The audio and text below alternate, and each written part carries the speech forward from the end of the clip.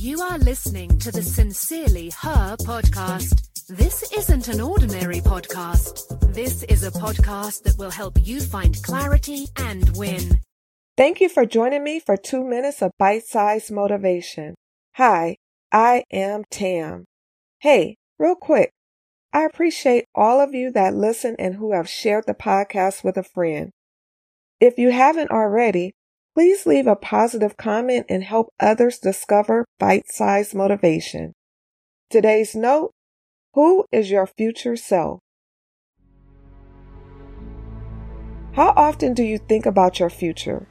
Are you committed to becoming who you want to be and living the life you want? Have you realized you are not who you were in the past? You are not the same person you were 5, 10, or 15 years ago. You are not that person anymore. You are a different person. You are in a new place. You are not finished. It's time to view your future self as a different person. It's time to live more by design than default. It's time to create your future.